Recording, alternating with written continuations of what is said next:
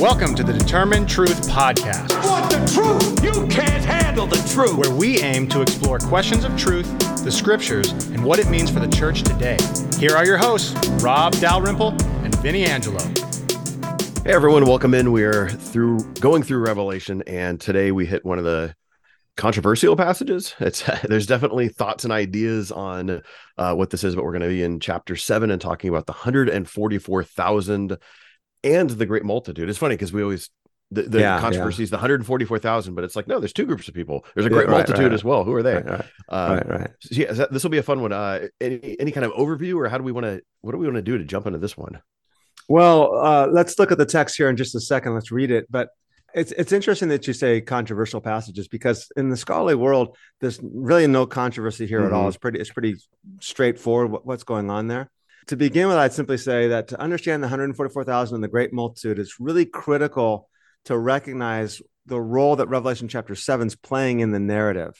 In other words, where does this fit in the storyline and what's happening? So chapter 7, in one sense, is going to offer us an immediate response to the question of the wicked, or the non-people of God at the end of chapter 6. At the end of chapter 6, verse 17, it says, "The great day of the wrath has come, and who can stand?" And so in one sense, chapter 7 is going to answer that. We're going to have 4 angels standing at the 4 corners of the earth. We're going to have a great multitude standing. So we're going to have these groups of people standing before the throne. And so there's one sense, that's the context. But ultimately, as I noted last time, Revelation chapter 7 is an interlude. And what that means is that it's a pause. So chapter 6 introduced us to the first 6 of the 7 seals. And then chapter 8, verse 1, is going to bring us to the 7th seal. So here in chapter 7, we have what we call an interlude, or a pause in the middle. In this interlude, John is describing or depicting the people of God. And he's describing the people of God in the midst of the 7 seals. And the same thing is going to happen, by the way, in chapter 10, where in the middle of the 7 trumpets, after the 6th one and before the 7th, there's going to be another interlude. And again, John's going to describe the people of God. So I think that's the first thing to recognize. Now, it appears as though we have 2 different groups, and that's what we're going to talk about. The 144,000 are described as being from all the 12 tribes, and the great multitude are from all nations. But maybe the best thing to do right now is actually stop and let's read the text, Revelation chapter 7. So if you're driving a car, you're mowing your lawn, or doing something outside or whatever, that's fine. But if you're able to open up the text and read along with us as we go, Revelation chapter 7, verses 1 through 17. After this, I saw 4 angels standing at the 4 corners of the earth, holding back the 4 winds of the earth, that no wind might blow on earth or sea or against any tree. Then I saw another angel ascending from the rising of the sun with the seal of the living God, and he called with a loud voice to the 4 angels who had been given power to harm the earth and sea, saying, "Do not harm the earth or the sea or the trees until we have sealed the servants of our God on their foreheads." Starting at verse 4, it will go and it will list this huge list. We'll instead of saying 12,000 from each tribe, we'll just say the tribes. Okay. So you have, and I heard the number of the sealed, 144,000 sealed from every tribe of the sons of Israel. 12,000 from the tribe of Judah were sealed, from the tribe of Reuben, Gad, Asher, Naphtali, Manasseh, Simeon, Levi, Issachar, Zebulun, Joseph, and Benjamin were sealed. All right, so the first group then we have here is 144,000. It appears from the text, right, that they're from the tribes of Israel, and John hears this group. Now he's going to turn and see a great multitude. So let's look at verses 7. Look at verses 10 through 17. 9 through 17. Okay, right. Let's read verses 9 through 17. After this, I looked, and behold, a great multitude that no one could number, from every nation, from all tribes and peoples and languages, standing before the throne and before the Lamb, clothed in white robes with palm branches in their hands, and crying out with a loud voice, "Salvation belongs to our God who sits on the throne and to the Lamb." And all the angels were standing around the throne and around the elders and the 4 living creatures, and they fell on their faces before the throne and worshiped God, saying, "Amen. Blessing and glory and wisdom and thanksgiving and honor and power and might be to our God forever and ever. Amen." Then one of the elders addressed me, saying, "Who are these, clothed in white robe, and from where have they come?" I said to him, "Sir, you know." And he said to me, "These are the ones coming out of the great tribulation. They have washed their robes and made them white in the blood of the Lamb. Therefore, they are before the throne of God and serve him day and night in his temple, and he who sits on the throne will shelter them in his presence. They shall hunger no more, neither thirst any more. The sun shall not strike them, nor any scorching heat. For the Lamb in their midst of the throne will be their shepherd, and he will guide them to springs of living water, and God will wipe away every tear from their eyes. Amen. So in our last session, we talked about how this interlude or this pause, it appears to go back in time to before even the first seal was broken, right? Yes. Yeah. I think that's the first thing that we need to recognize is the fact that what we discussed with the seven seals, or the first six seals, is that the effects of the seven seals, or the first four in particular, are impacting all peoples, but especially God's people, the people of God. And so what John's doing now is saying, well, hey, I want you to understand, as bad as it's going to be, because remember, the fifth seal, the people of God go, how long, oh Lord, how long, right? Are we going to have to endure this? And then so, well, a little while longer, just hang in there a little while longer. So now what you have in chapter 7 is going, well, let me also remind you that you've been sealed by God and you've been protected and you're divinely, so that you can endure what's called the tribulation. And we'll bring that topic back up in a little bit. But notice, and I mentioned this last time, that it says the four angels are standing. Again, that's a response to who can stand at the four corners of the earth, holding back the four winds of the earth. What's interesting is the fact that, go to chapter 20 for a second now, Revelation 20. Verse 8, Revelation 20, verse 8. This is the only other occasion in which the four corners of the earth are mentioned. And so let me read verses 7 and 8. Revelation 20, verses 7 and 8. When the 1,000 years are completed, Satan will be released from his prison, will come out to deceive the nations which are in the four corners of the earth, Gog and Magog, to gather them together for the war. The number of them is like the sand of the seashore.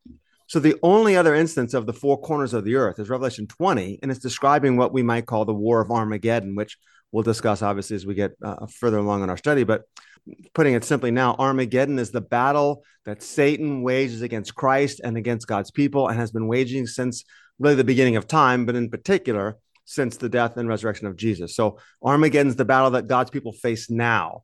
And we see the four corners of the earth referenced in this battle. And now we go to Revelation chapter 7.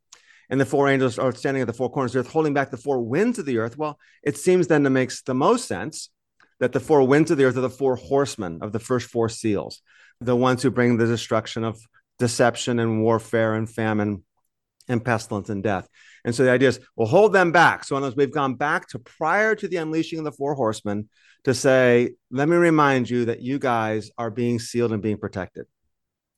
You'd mentioned the seal of God just right now. And then I remember last week you talked about how the seal of God is actually the person of the Holy Spirit. Can you remind us of why you think that is? Yeah. And again, this isn't absolute, but I don't know of a whole lot of scholars that are going to disagree with it. The answer becomes, well, what is the seal of God? Well, it seems that whatever it is, it's God's divine protection upon them. We may find a basis in Ezekiel chapter 9 that I think we alluded to last time, mark the people of God who are being protected. But we have two references to the seal of God. 2 Corinthians chapter 1, verse 22, and it says, I'm actually going to read verses 21 and 22. It's just a little bit easier. Now, he who establishes us with you in Christ and anointed us is God, who also sealed us and gave us the Spirit in our hearts as a pledge. And then the similar phrase occurs, or expression occurs, in Ephesians chapter 1, verse 14. In Ephesians 1, verse 14, it says, go back again to verse 13 and 14. In him, you also, after listening to the message of the truth, the gospel of your salvation, having also believed, you were sealed in him with the Holy Spirit of promise, who's given as a pledge of our inheritance, with a view to the redemption of God's own possession, the praise of his glory. So there's two occasions where Paul refers to the Holy Spirit being the seal of God as a pledge, as a down payment. And what that indicates in the Corinthians and Ephesians passage is that the seal of God is basically God's down payment or deposit, depending on your translation, saying it's God's stamp, it's God's mark upon his, saying these people are owned by me. And the idea of that is, the word's actually an economic term here. The word for pledge or deposit in Ephesians in particular is an economic term. And the idea of that economic term is to say, I'm going to give you this as a pledge, as a promise that I'm going to come back and pay in full. Now, we might think of like a down payment or something like that in our modern economy. It's not quite the same. The idea, you give a down payment and then you're going to come back and pay in full later on. The problem with the down payment in an American context or the Western context is I can decide, you know what, I don't want it after all, give me my money back. So we can get out of it if it's just simply a down payment or deposit, and I haven't signed the contract yet. But in the ancient world, this word arrabon means a pledge that you give. And if you don't come back and pay in full, you get to keep the pledge.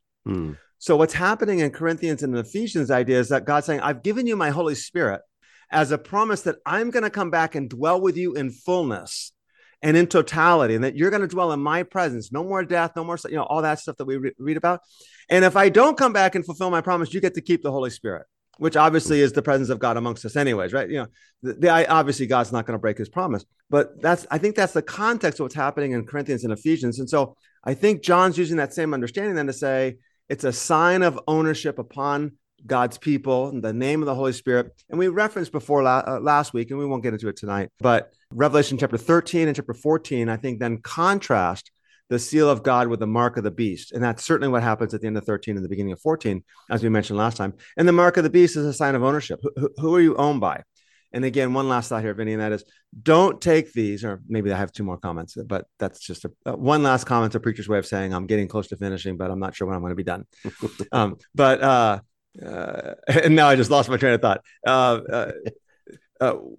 I totally lost my train of thought. You're talking about marks of the beast yes. and ownership.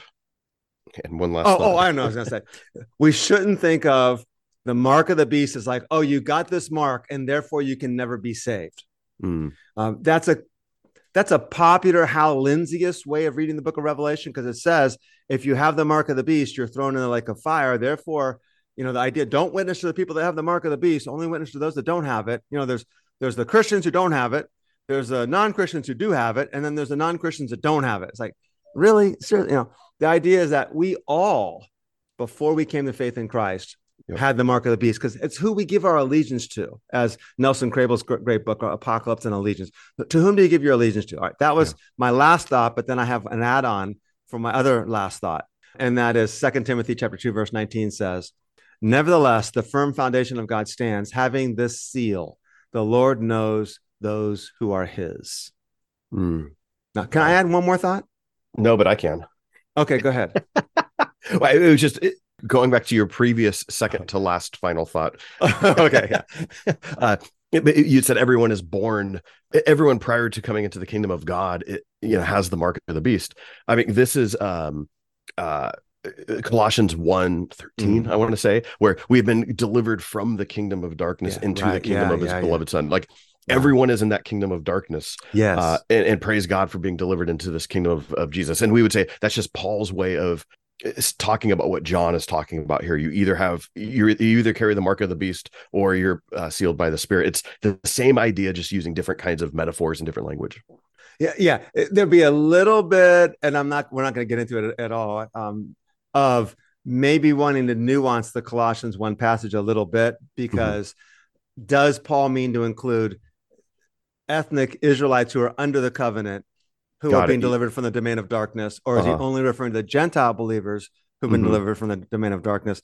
We might want to say, well, anybody that doesn't have faith in Jesus was, but we would nuance that a little bit. So, but nonetheless, okay, all right. So my third last thought. Your post script. Yeah. Which, and by the way, and if you're preaching, you don't get the opportunity to interrupt me.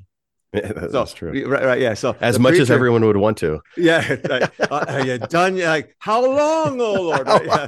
That's what the congregation should be saying, right? That's how hilarious. long, oh Lord? Yeah.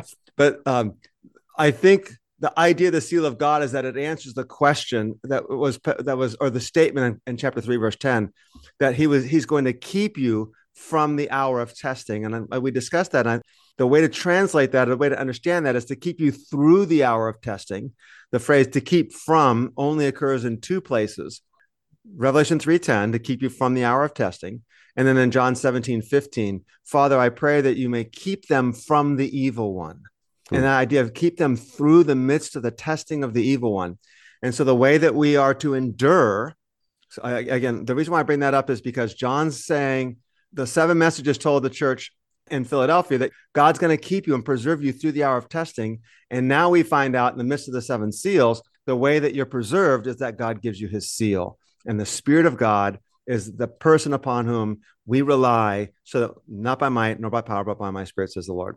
I kind of added that in, by the way, which is actually technically like it's a fourth, like last thought, but it's an important pastoral note. The congregation can't leave with the intellectual. They have to leave with a, hey, by the way, here's what it means to you. And that is rely upon the Holy Spirit daily. Any other last thoughts? I do reserve the right to have a last thought later, but at this point in time, I have no last thoughts, so we can move ahead. Are you sure? No, but go ahead. I'll let you know. Okay. So when we look at verses 5-8, John lists these 12 tribes, and he's very specific. Like he tells you the name of the tribe and he tells you how many. And I think this is, a reason why when there is popular disputes on what this text means, this is one of the reasons why people say, hey, no, this is literally talking about the 12 tribes of Israel, and it tells you how many people here. So why wouldn't we understand this as being just that? Well, you've got a number of indications in the text already telling you, hey, something else is going on. The idea, I'm deliberating whether or not to kind of like give this big historical background of context of dispensational thinking and what they're trying to say, but I think that's just going to confuse us too much to bother chasing that rabbit. Let's just simply answer the question that you've posed, and that's will be this: that the idea that these are Jewish people who are converted in the last days, 144,000 converts and only Jewish people, doesn't account for the way the text is written. First off, John's assuring the people of God, as we just discussed, that he's given us his spirit so that we can endure. And the people of God at the time of John's writing included Jewish and non-Jewish believers, right? Jewish and Gentile believers. So would this be, only you Jewish ones are actually sealed? Sorry, you Gentiles, you're going to have to suffer. That doesn't make any sense. Secondly, of course, the fact that we have the number 144,000 indicated, right? That's 12 times 12. There's another indication. It's 12 and 12, just like the 24 elders in chapter 4. 12 and 12 will be Old Testament and New Testament people of God, or Old and New Testament saints there. And then I think the fact that you have that this is not the 12 tribes. If you look at the list of 12 tribes here, this is not the 12 tribes. In fact, there's no list in the ancient world at all, like in the Bible or in any Jewish literature prior to the time of Jesus, I think even afterwards, that has a list of the 12 tribes that corresponds to this list. This list is different. And in particular, John includes the tribe of Joseph and the tribe of Levi. So in in verse 7, he included the tribe of Levi.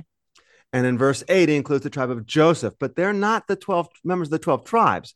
Remember, the 12 tribes are the tribes that inherit the land. And what happened was Joseph, as the firstborn, got a double share. So his two sons, Ephraim and Manasseh, each inherit the land. You'll notice that Joseph's listed, but so also is Manasseh. One of his kids is listed, but Ephraim is not listed. It's like, oh, that's odd. And then, of course, Levi, the Levitical tribe, or the priestly tribe, and they were not to receive any land itself, but to live within all the 12 tribes.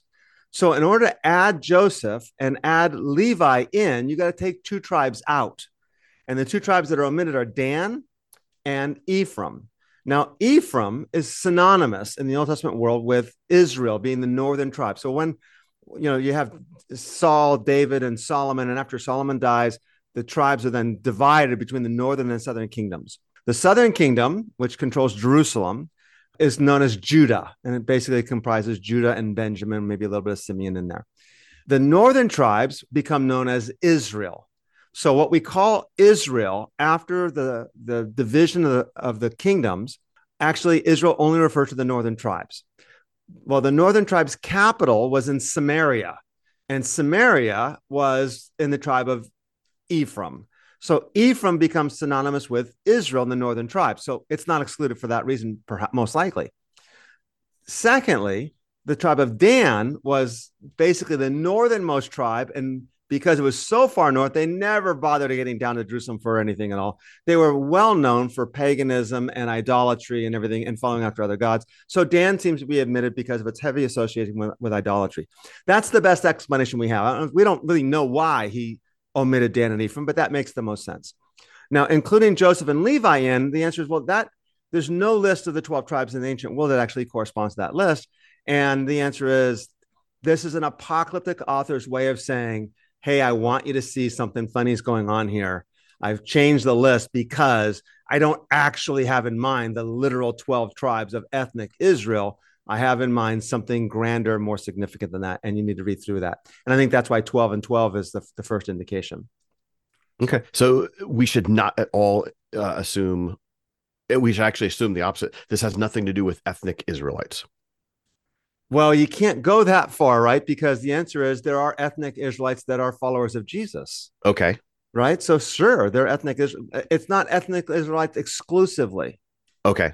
So we could say Paul, Matthew, Mary, John, James, Mary, like these people Lydia, are, okay. They're part of the 144,000. And so all God's people are. Hey everyone, we want to thank you for joining us on today's podcast. And we want to remind you that everything we provide at Determined Truth is free of charge. And this even includes all of the teaching that Rob does on a weekly basis to pastors in India and around the world. We don't have any supporters that get special behind the scenes access. But we can only do this with the generous support that comes from those of you who can afford to give. So if you would prayerfully consider supporting us with anything from $5 a month or more, we will continue to work hard to challenge the church to be the church. To give, go to determinedtruth.com and click on the Give tab, or follow the link in the show notes. So now that raises the question then, well, why this number and why are they numbered and the significance of this number? Well, the first significance of the number, obviously, is it's 12 times 12. So there's your indication that it's the Old Testament and New Testament people of God being combined into one. There's some debate as to why it's 1,000 times 144, and there's two ways of going with this. One is that 1,000 is 10 times 10 times 10. And again, we have to be careful here, right? Because we're not certain why John chose this number. Mm-hmm. Sometimes it's pretty apparent and we can say, hey, this makes the most sense and this seems to fit. One option is it's 10 times 10 times 10. And the cube, 10 times 10 times 10, an indication of the holy place, right? Because remember, the Holy of Holies was a cube, 10 by 10 by 10. And that's where God dwelt. And therefore, the indication, and I know Ian Paul, a friend of mine, a British scholar, will say that the 10 times 10 times 10 indicates that the people of God as a holy sanctuary, as a holy temple. And that makes sense. I tend to think that it's simply the number 1,000, because in the Greek, and this will become important later on, and I think we may have mentioned this already before, but the number 1,000 is basically the highest counting number. The number 10,000 is almost always in the plural. In fact, in the New Testament, it is always in the plural. It's myriads.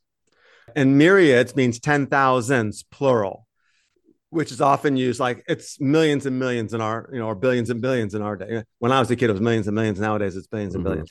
So the idea was, if it's 1,000, it's a large number, but it's a countable number. It's a finite number. It's not uncountable.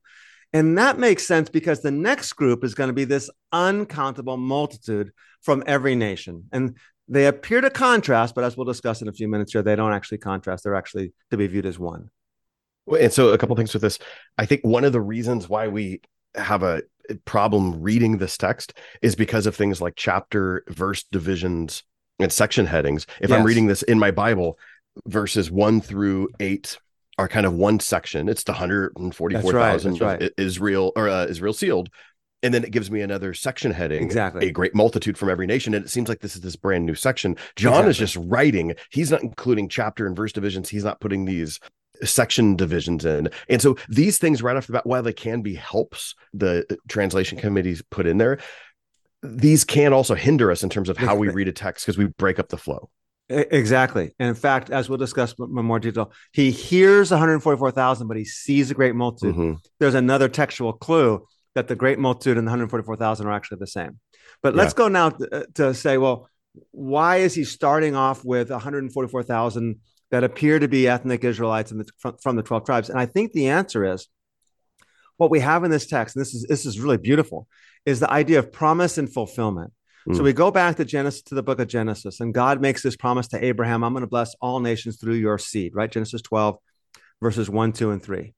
And then Abraham and Sarah, they kind of get a little bit older and they don't have any kids. And they're like, hey, God, be great, but I don't have any offspring. So in chapter 15 in the book of Genesis, verse 5, it says that God took Abraham outside and said, now look toward the heavens and count the stars if you're able to count them. And he said, so shall your descendants be.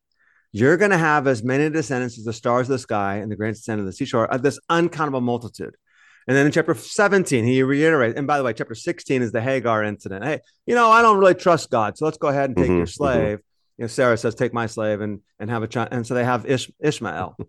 Chapter 17, God says, I've made a covenant with you. And chapter 17, verse 4 says, as for me, behold, my covenant is with you, and you will be a father of a multitude of nations. So what I think you have happening here is that you start off with a countable number of Israelites, the Old Testament saints, if we want to say it that way, right? That becomes an uncountable multitude from every nation, tribe, people, and tongue. It's the Mark 4 imagery of the smallest seed and all the garden seeds that grows up to become this great tree. And by the way, that Mark 4 parable of Jesus, the great tree, actually is bringing up imagery from the book of Daniel, where the tree is where the birds sit on it, and the birds of the nations. And so you have this starting off with a small seed, this small countable multitude, small countable number that gives birth to this uncountable multitude from every nation, tribe, people, and tongue. And I think that's what you have happening here in Revelation chapter 7. God's fulfilling his promise. Can I add something? This one time, since you've been good so far. Okay. Yeah. All right. So, by the way, one last thing. Again. In Deuteronomy chapter 10, we see the same pattern. What started off as a countable multitude or countable number gave birth to an uncountable multitude. In Deuteronomy 10, this is what's described in terms of the Israelites coming out of Egypt. And it says in chapter 10, verse 22, it says, your fathers went down to Egypt, 70 persons in all. And now the Lord your God has made you as numerous as the stars of heaven. So there's an example like, hey, you went into Egypt as this countable number, but you came out of Egypt as this uncountable multitude. So we see this pattern happening in Scripture, and I think that's simply what John's doing there. So, can I add something else? No. Is that going to matter if I say no? Well, I'll just edit it out. So okay. It doesn't really. You go ahead and say no if it makes you feel better. Okay. Yes, go for it. I'm affirming now. I have control. You dog. All right. What's also interesting is the fact that the word servant. So it says in chapter 7 of the book of Revelation. Let me go back to Revelation 7. Revelation chapter 7 says, verse 3, don't harm the earth or the sea or the trees until we've sealed the bondservants of our God, or the servants of our God, on their foreheads. Well, again, the word servant occurs 14 times in the book of Revelation. And the word, so the ones who are sealed are the servants. And then it lists in the next verse, 144,000, 12,000 from each of the 12 tribes. So it appears like, only the 12,000 from each of the 12 tribes are the ones who are sealed, but we're told the ones who are sealed are the servants. And the word servants is used throughout the book of Revelation to apply to God's people, right? In chapter 1, verse 1, it's John was a bondservant, and obviously it's applied to the people of God throughout the rest of the book.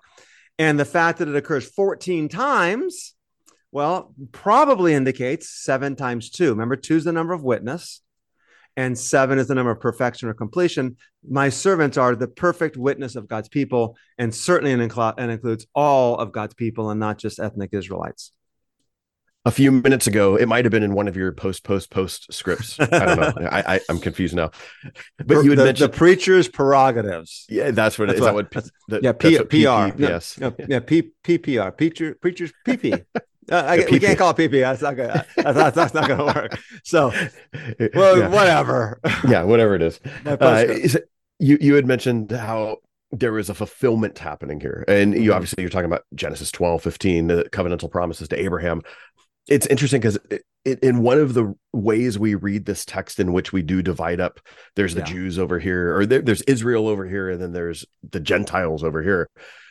That is really a foreign category that the biblical writers wouldn't have thought. Because what we normally think is there's Israel, that's the Jews, right, and then there's the church, which is the Gentiles, or the Christians, right? Yeah, exactly. Yeah.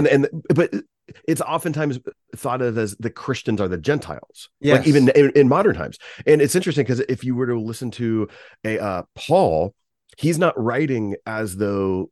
Obviously, he's ministering to the Gentile world, but he's not telling them something new. He's saying, hey, join us. Join the thing that I'm a part of. Be family with me. It's not this other thing that you get. It's not the second category that you get to do. And that's what you just see with, all the early Christians. They're Jews who are saying, join us, not join the separate thing.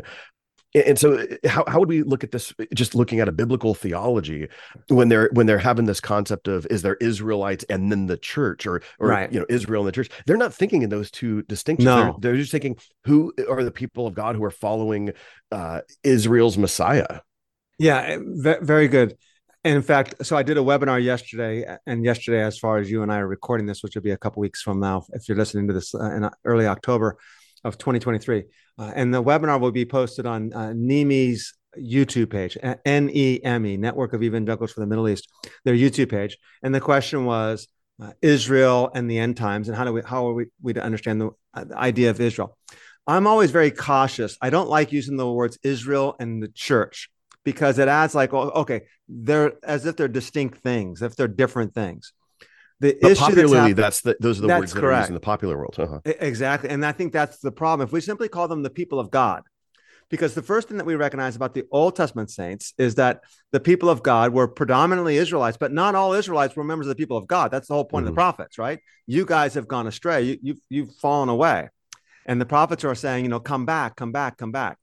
And then, of course, we could get into this debate whether all people in the church today are. The problem with that vernacular more specifically, though, is the fact that there are ethnic Israelites, Jews, that are members of what we call the church today. But that was certainly, as you noted, not the issue at the time of the New Testament at all.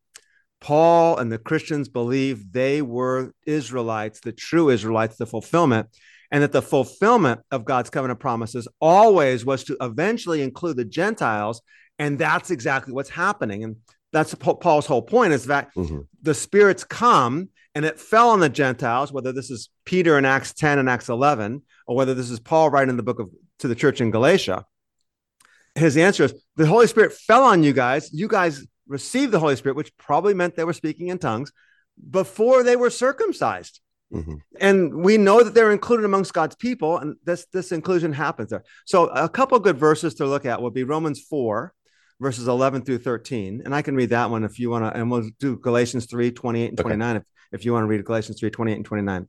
So Romans 4, 11 through 13, it says, referring to Abraham, says, he received the sign of circumcision, a seal of the righteousness of the faith which he had while uncircumcised, so that he, being Abraham, might be the father of all who believe without being circumcised, that righteousness might be credited to them. And Abraham might also be the father of circumcision to those who not only are of the circumcision, but meaning they're Jewish, ethnic Israelites, but who also follow in the steps of the faith of our father Abraham, which he had while he was uncircumcised. For the promise to Abraham, or to his descendants, that he would be heir of the world, was not to the law, but to the righteousness of faith. All right, now Galatians 3, 28 and 29. There is neither Jew nor Greek, there is neither slave nor free, there is no male and female, for you are all one in Christ Jesus. And if you are Christ's, then you are Abraham's offspring, heirs according to promise. Yeah. We hope you're enjoying the podcast, and we want to remind you that everything we do at Determined Truth, the podcast, Rob's blog, and our YouTube channel, is available on the Determined Truth app. Directions on how to download the app is available in the show notes and on the determinedtruth.com website. Just click on the app tab.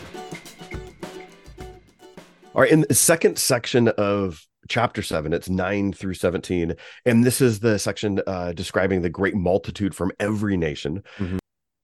I remember I didn't know what to do with this passage years ago when I was trying to figure this out. And I remember having a car ride talk with you about it. And your thing was, hey, this great multitude is the same group as the 144,000 people.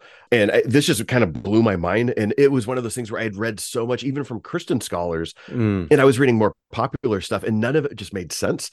And right when you said it, I'm like, this becomes kind of Occam's razor, where it's like, this is the simplest explanation that just totally makes sense. But do you want to explain why you would think that the great multitude is this 144,000? Well, the first thing then is because John's promising them, the 144,000, that God seals you, he's protected you. And if you rely upon the Spirit, you can endure, you can overcome. And then we get a glimpse of the future. And that future is, and see, this is what it's going to look like when we've overcome. So you have this looking at the present and looking at the future. I think that makes sense of the context. But first off, the great multitude are from every nation. And they're from every nation, that includes Israel. So you can't exclude Israel from the great multitude. Because it doesn't say from every other nation. Yeah, exactly. From every nation. It's just saying all the nations. Right. Every nation, all tribes, peoples, and tongues. And that fourfold list is where we're referring to all peoples from all of humanity, or people from all of humanity, at least. The next thing to know, of course, is that verses 13 and 14 are clearly this future. It says, one of the elders said to me, well, these who are clothed in white robes, who are they and where have they come from? Now, mind you, this is just a prophetic way of writing. It's not like the elder doesn't know. The elder's sparking a conversation and getting John to admit, like, I have no idea. You tell me, right? God will say to Adam and Eve, where are you? Like, God doesn't know where Adam and Eve are? Mm-hmm. And like, we're hiding because we're naked. Like, oh, I didn't know that. No, that's not what's happening. It's sparking a conversation. So the question is, who are these who are clothed in white robes and where they come from?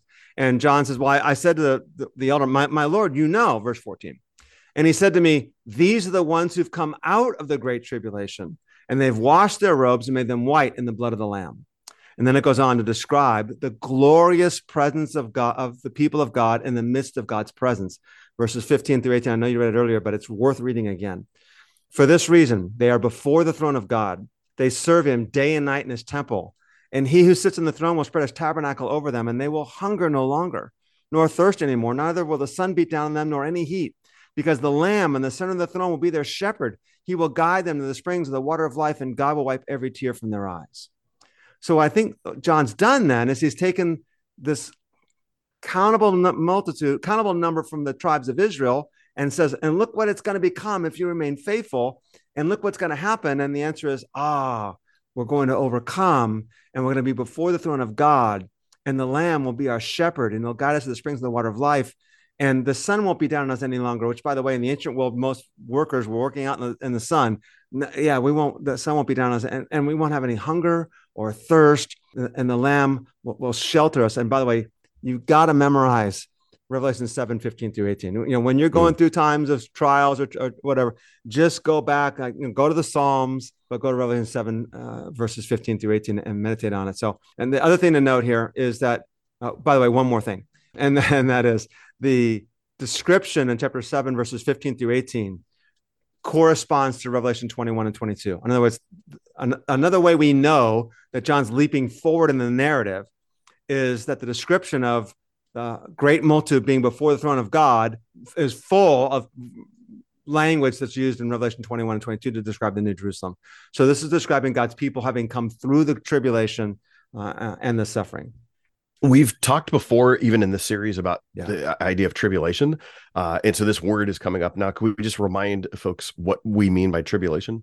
Yeah, that's fine. And I mean, I'm sure you could do a great job also in that. I think the idea of the tribulation throughout the New Testament, and I wrote about this in my book, Understanding the New Testament in the End Times, it refers to this time during which God's people suffer, in which they're called to endure for faithful, loving, sacrificial, persevering witnesses of Jesus, and that they suffer.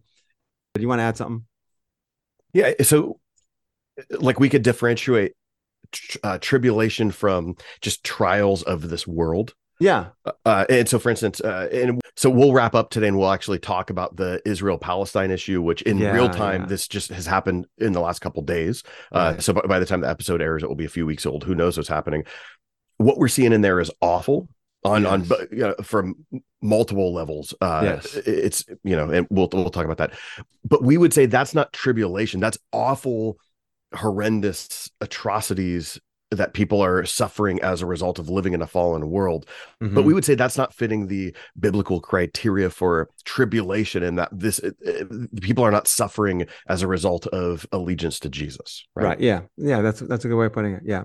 And again, we're going to discuss it at the end, but our hearts are heavy and grieving deeply. And we don't want to minimize that. Even saying that we're not minimizing what they're going through. It's just a different category. Yeah. It's the wars and rumors of wars and famines and pestilence and earthquakes that just always happen and transpire. But now what John's talking about, what the Bible's talking about when it uses tribulation, is what God's people suffer because they're God's people and they're faithful in allegiance to Christ and not in allegiance to the nations. And therefore the nations persecute them. The nations oppose economic consequence upon them. And that's why Jesus says, why do you worry about food? Why do you worry about clothing? But seek first his kingdom, his righteousness. Yeah. Okay.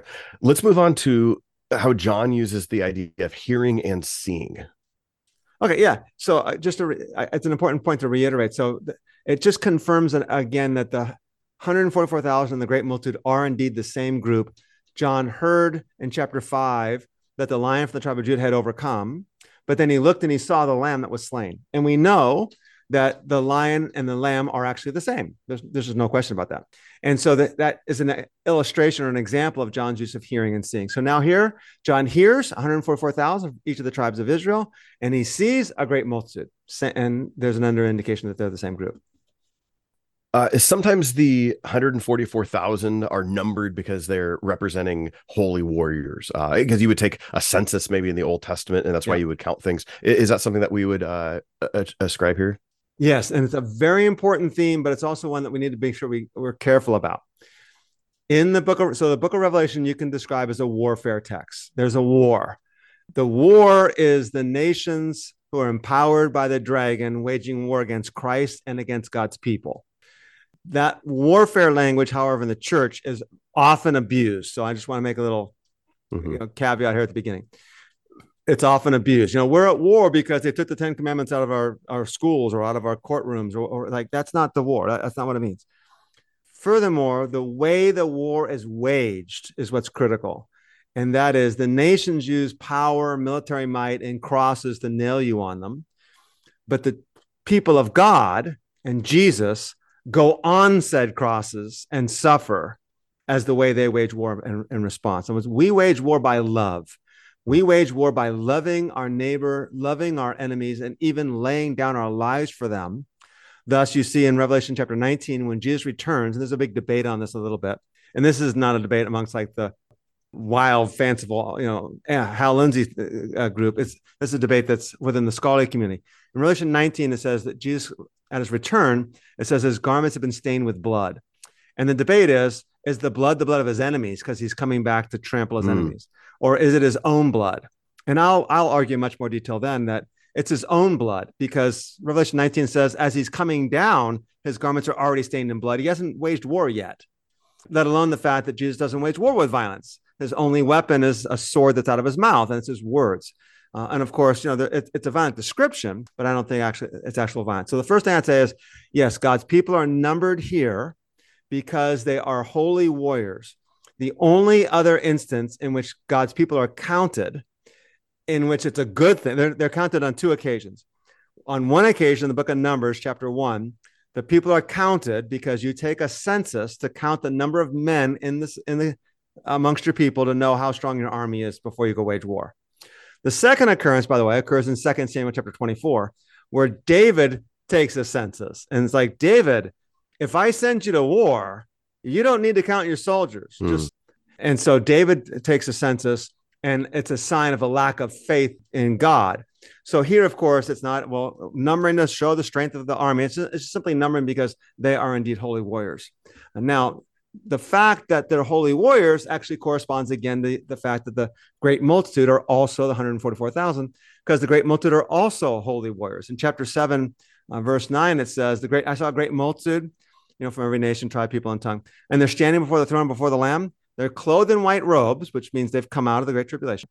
And palm branches were in their hands. And palm branches is what you wave after you come back from a military victory. So they also are holy warriors. Any other thoughts on Revelation 7? All right, so I think we've hit this pretty well. We're going to move into the seventh seal and the seven trumpets next week, and it'll probably take us a couple weeks to get to the seven trumpets as we move to the narrative of John's story. Again, just to reiterate, God's people are being sealed here prior to the opening of the seven seals in terms of narrative time, because God wants us to be reminded that we are protected by God so that we can endure. So as we go through our life and cry out, "How long, O Lord?" The answer is, I've given you my spirit. Trust, have faith, and rely upon the power of the Spirit. That's through prayer, fellowship, the study of the word, giving, serving, all those things that we do as daily surrender to Christ. The Lord's Prayer, of course, is a significant part of that. The next thing I would simply say is, as I iterated before, and that is memorize Revelation 7 verses 14 through 17 or 15 through 17, however far you want to go. These are the ones in verse 14 who have come out of the great tribulation. They've washed their robes. They've made them white in the blood of the Lamb. For this reason, they're before the throne of God, and they serve him day and night in his temple. He who sits on his throne will spread his tabernacle over them. They will hunger no longer, nor thirst anymore. Neither will the sun beat down on them, nor any scorching heat, because the Lamb and the Son of the throne will be their shepherd. He will guide them to the springs of the water of life, and God will wipe every tear from their eyes. If I added one more thing to that, and that is in Revelation 22, when it describes this God's people dwelling in God's presence, it says, and they will see his face. Mm. Oh, wow. The glorious presence of God that Moses was not even allowed to see fully, right? Mm-hmm. He like, hey, get in the back of that cave and I'll pass by and you can see my back. And then he comes walking down the hill and his face is glowing so much. Like, Moses, can you cover yourself? We will see God's face. The full glorious presence of God will be dwelling within. And I think that is the sign of hope that we can endure, and our brothers and sisters in Christ that are struggling a whole lot more than we are in the West can endure. I think that's important. So yeah, but let's finish up, Vinny, by, just I almost feel like bad talking about Revelation 7 and are the ethnic Jews or whatever, because it just brings to mind what's going on in Israel and Palestine. So let's go ahead. You have any thoughts on the recent events of Hamas's terror attacks on Israel? Well, yeah, like I said, we're recording this on Wednesday morning. Did this start over the weekend, or it's Saturday morning? Yeah, Saturday morning. Yeah. So I mean, we're like 5 days into this.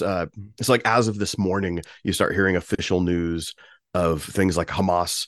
You find babies like being beheaded by Hamas, Israeli babies. It's like this is the type of stuff that, like, as I was driving my son to school and driving him home, and I had the news on, you're hearing this sort of thing. So like you're sitting in this. It's such a difficult situation. Yeah. It's funny because everyone seems like, especially on social media, they all have a PhD in Middle Eastern foreign relations. Everyone's quick to jumping into on a Facebook. conclusion. Yeah. And so I would they just also have a PhD in how to not be graceful. Gosh, yes. How to be a jerk 101. They passed that class with flying colors.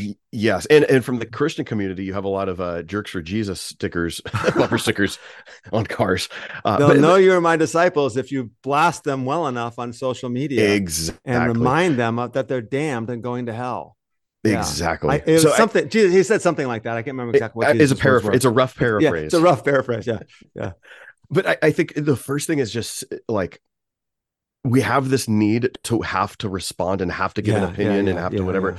And we have to figure out who's right and who's wrong, and everything's binary, and you want to support the right guy and all this kind of stuff. And then you want to condemn people who are supporting, obviously Israel's the good guy, Palestine's the bad guy. And we just make these so simple. And it's like, man, why do we actually have to jump to a conclusion right away? Why can't we just sit and grieve and hurt for this? Yeah, let's just wait for a little bit. Yeah, we're not the ones who are making this decision anyway. I don't have to chime in on this. My voice literally matters none. Why can't I just sit in this and view people as being made in the image of God and grieve for the pain? Even this, like, it's horrible to think of a child. Like, I have a 6-year-old son. It's horrible to think of a little kid being beheaded. And that's like, from a shock value, that's disgusting. But why is that any worse than a 55-year-old man having a missile end up in his living room and blow him up? These are all human beings, all equally made in the image of God. And this is where it's like, why can't we just sit in the awfulness of this? Why do we have to run to defend and pick sides? We could condemn. We could rightfully condemn who's doing evil, but it's not as simple as then saying there's good guy and bad guy. Yeah. I'll push back on one thing that you said, though. I first want to resonate with the fact that, blessed are those who mourn, right? Weep with those who weep, as Ecclesiastes would say, right? Grieve with those who are grieving. And we need to stop and go, this is what happens when we rule without God as king, right? When Adam and Eve said, you know what, we're going to make our own decisions on right and wrong, and we're going to judge on how to rule ourselves instead of ruling and subduing the earth with God being the source of wisdom. The conflict becomes then war and devastation and destruction, and we need to grieve. And so there's no question at all, Hamas is evil and terrorists. And I haven't heard the news that you just told me about this yet today. I got a call here in just a few minutes with another. I'm sure I'll get some more of a briefing on some of the things that are going on there. But the next thing is, we actually can do something about it. And this is why one of the reasons why I've been so involved in this issue for the past 14 or more years. And that's because we are involved in this. The United States and the Christian and especially evangelical churches support of Israel as the good guys because they're God's chosen. That whole mantra has actually pushed American foreign policy. And so we're in the middle of this. And when we're in the middle of this, what we need to realize is our voice has been heard by our congressional members and our presidential members. And therefore, we can actually have a voice as members of a democratic society to push for peace, to push for justice. So I'm sure this will come up on my call here in just a few minutes that I wrote a blog about this on Saturday, responding to President Biden's initial speech. And at the time I wrote the blog, I didn't know a whole lot of the details, right? But I was just responding to what President Biden had to say. And then, and that came out on, I think, Sunday of October 8th or 9th or whatever it was, 2023. Right. Well, then we found out that Russell Moore wrote an editorial in Christianity Today, and I have the utmost respect for Russell Moore. I think he's phenomenal, been a great spokesperson, even when it's cost him his job. He has spoken out, and I really respect him. I may not agree with everything he says, but I've watched his ministry and the things he's done from afar, and I've had great respect for him. But his voice was basically, we need to stand with Israel as they respond with force. And I thought, oh, no, we need to stand with Israel because they've suffered great tragedy, and we need to weep with those who weep. But the reality is they're going to respond with great force, and that's not good either. All who live by the sword will die by the sword, as Jesus says in Matthew 26.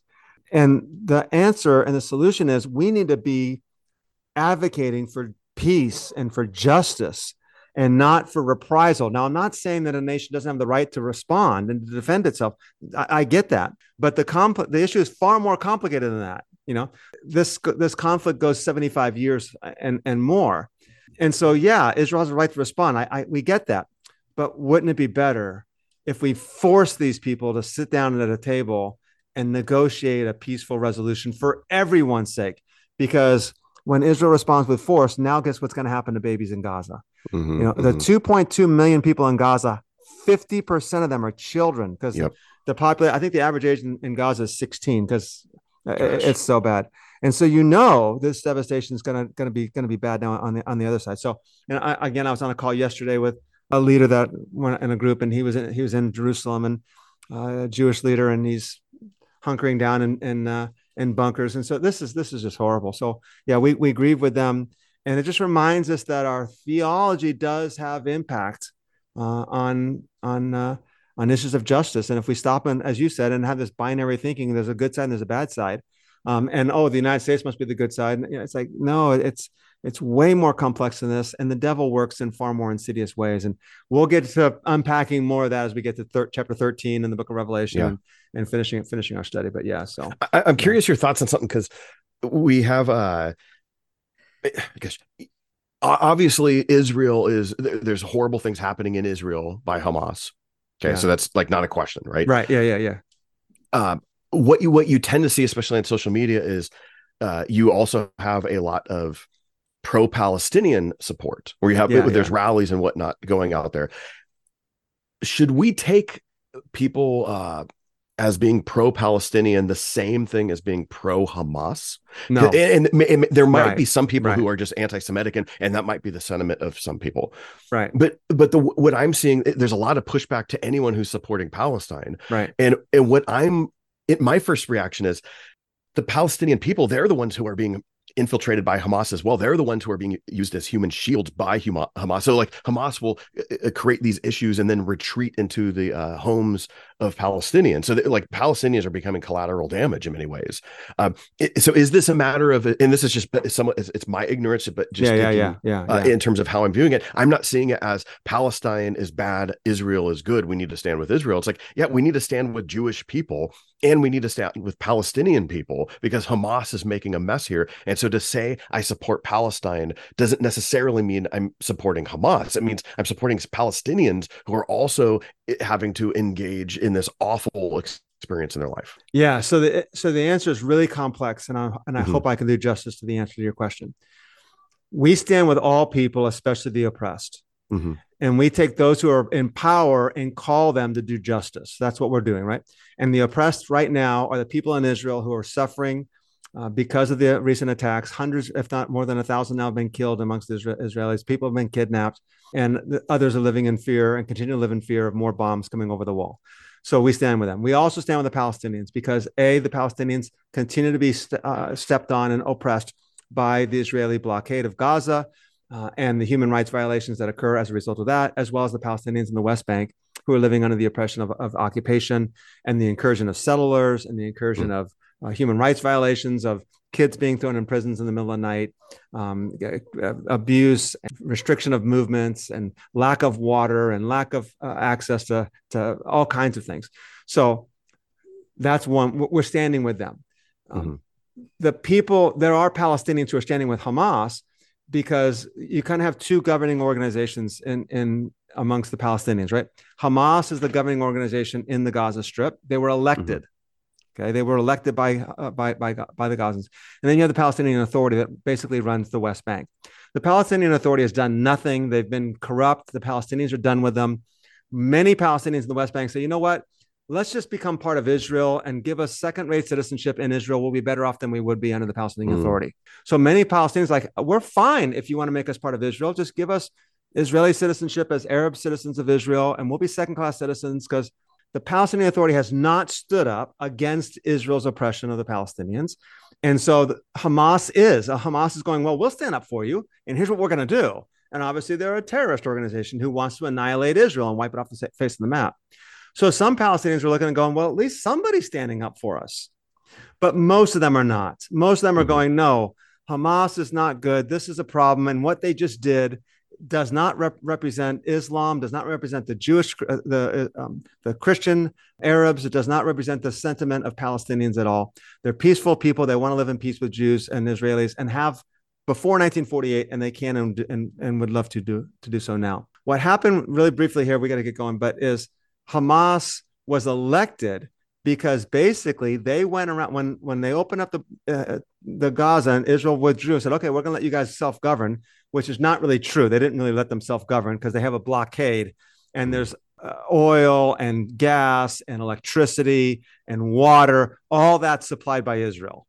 Okay. But Gaza is going to have this self-governing government. Well, Hamas went around and started doing things for the people, started showing up at hospitals and started educating children and started providing programs. Well, you're going to vote for the people who are doing things for you, who are caring for you. Sure. And they voted for Hamas. And then it turned out Hamas also had this platform of, we want to annihilate Israel. Well, that's not why most Gazans voted for Hamas. They voted for Hamas because no one was looking after their basic needs. Our basic needs. And so it's very convoluted and very, very complex. And I almost hesitate to bring this up, but the narrative that why did Hamas do this? Because they're evil terrorist organization that's bent on the destruction of Israel. Well, there's truth in that, but it covers up, or it overlooks the fact that they did that because they're so desperate. If you did a Google search on the world's largest outdoor prison, the Gaza Strip comes up. So something motivates people to have an act of desperation that says, we're going to chop babies' heads off. We're going to do this because this is we're going to die too. We know it. We know Israel's going to blow us up. They're going to come and we're going to die, but I'm going to at least take them out too. That's evil and horrible, but something drives you to do that. And I think that's when we realize, hey, we have to get the people of these nations, especially the United States government, had authority over Israel. We give Israel $3.8 billion in military aid. We have a voice in Israel, and we can tell them, hey, you guys get to the table and negotiate peace with and make this happen. The powers that be in the Palestinian Authority and the powers that be in Hamas, certainly, and the powers that be in Israel don't want it to happen. So, all right. Hey, complex problems usually have complex solutions, and this is definitely a complex problem. Yeah, and God's people just weep and pray for peace and act for peace. So, okay. So hopefully the next time we record, we'll have a more positive update when it comes to that, and I'm sure we'll come up because it's relevant to this discussion. But in the meantime, keep reading through Revelation. We're gonna, like we said, we're through 7 chapters now. We'll be into chapter 8 next time. Yep, 8 and 9. 8 and 9. 8 and 9. Okay, yeah. Yep. That's what you say now. Yeah. Well, no, we won't do them both in one day, but we're going to look at them both as one large entity. Yeah. Okay. Okay. All right. Okay. Cool. All right. Awesome. That's going to happen next time. We'll see you guys later. All right. Take care, man. I want to thank you for joining us on today's podcast, and we would love for you to share the work of Determined Truth with others. Please follow this podcast and give a review on iTunes, Spotify, or wherever you get your podcasts. Your review will go a long way towards helping others find this podcast. Then share it with others so that we can get the word of the gospel of the kingdom to more people.